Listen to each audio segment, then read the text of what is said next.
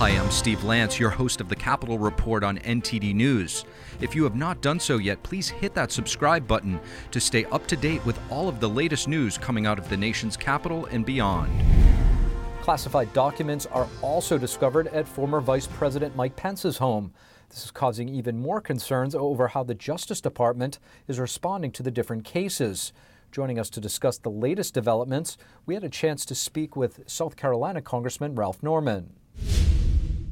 Congressman Ralph Norman, thank you so much for joining us. My pleasure. Glad to be with you. Congressman, I have to ask you about these classified documents, the saga that we're seeing playing out. First President Trump, then Biden, now Mike Pence. How are you viewing all of this? Well, it's a two-tiered system of justice, one for Democrats, one for Republicans. You know, the amazing thing, Steve, they knew about these documents, the first batch of them, in November. They kept it quiet. Not one word from the DOJ, FBI, and you know, to find not one, but now 6, you know, how do you define documents? Is it a chest full? Is it one? Is it, you know, define it. The house that, you know, his private residence, he's got 3 of them.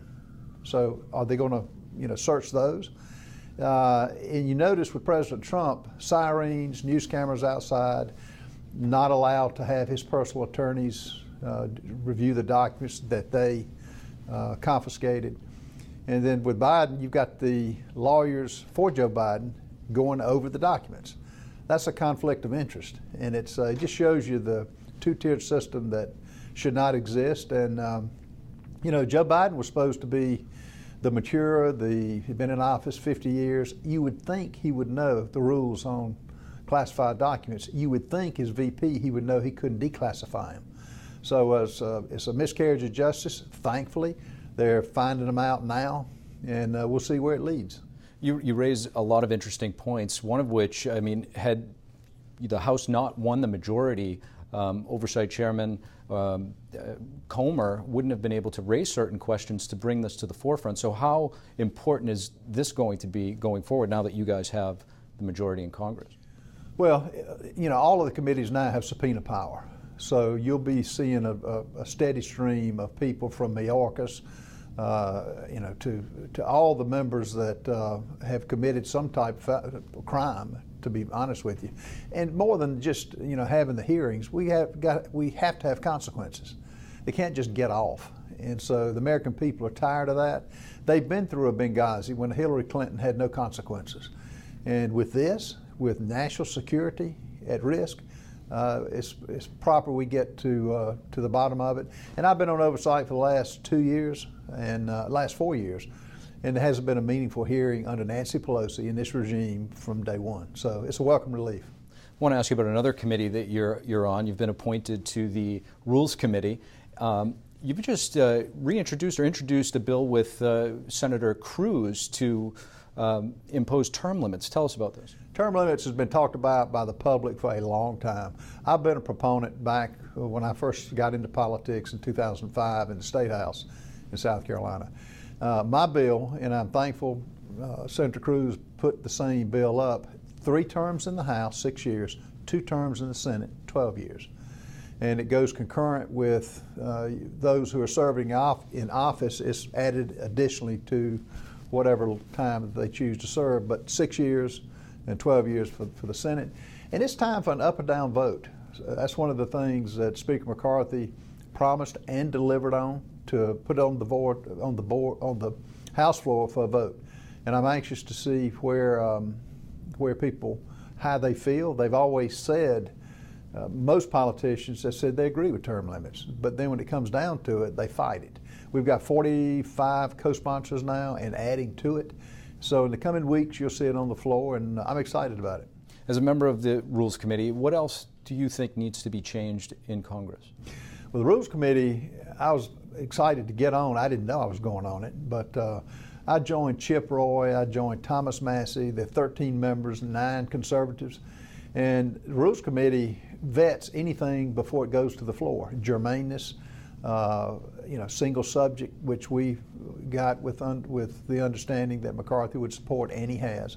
But we're going to drive a hard bargain. We're going to look at every bill before it comes to the floor, and you know, it's the starting point. Under Pelosi, it hadn't been in use. The ones that have been in use just been a rubber stamp for what she says, what she dictated. So it's going to be a busy committee. Our first meeting starts this afternoon, and I look forward to the challenge. Congressman Ralph Norman, thank you so much. My pleasure.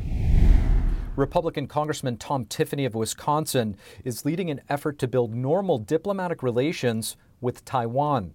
He just introduced a bill in Congress that would officially end the One China policy.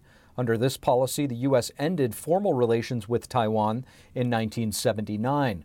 Congressman Tiffany agreed to speak with us exclusively today to discuss the bill. Congressman Tom Tiffany, thank you so much for joining us. Good to join you today, Steve. Congressman, you're reintroducing a bill to establish normal diplomatic relations between the United States and Taiwan. Tell us, what do normal diplomatic relations actually look like? Well, it should look like with dozens, if not hundreds, of countries around the world. Taiwan has been put on the same footing since the Carter era as North Korea and other recalcitrant countries like that. Shouldn't they be treated? Taiwan, it's a democratic country. Since 1979, they've expanded their democracy and are truly a peace-loving, free country here on planet Earth, and I think they should be recognized as such. You know, it's fast. As somebody who's been to both countries, China and Taiwan, the differences are literally palpable. From the flags that they fly to the type of government that they operate. So why do you think we've seen such a playing of words when it comes to recognizing Taiwan? You know, I'm not sure why. What you said there really harks back to the trip that I made to Taiwan, and I noticed just at times the fear by some government officials towards mainland China. That really struck me, and it's informed me as we've went forward. And to me, this is why we need this bill. And it's good to see it's expanding in terms of the number of co-sponsorships. When we did it a couple years ago, it was me alone. And now this year we're going to have 18 original co-sponsors. And I think it's really, there's more and more people in Congress that are understanding how important Taiwan is and how important that we recognize Taiwan and that we trade with Taiwan. And do you think that maybe one lesson that we're learning with Ukraine, or an example that we're seeing with Ukraine, the importance for members of Congress and government officials, elected officials, to show their support for Taiwan, so that, like you said, when you went there, you don't see the fear and trepidation from Taiwan officials over China? Support shows strength. When you look at the Ukraine, what were the two things that Vladimir Putin took from 2021? One, America is no longer going to be energy independent under President Biden, and then the disastrous withdrawal from Afghanistan. They saw weakness. It is really important, and that's part of the reason we're introducing this bill, is to show strength, and I think Congress has a key role to play in that. And speaking of which, Speaker McCarthy announced that he will be making a trip to Taiwan in the coming weeks or months. How important do you think that will be, that trip? Really good news. You know, in spite of President Biden being really hesitant on this issue, including his foreign policy team, it was good that Speaker Pelosi made the trip to Taiwan.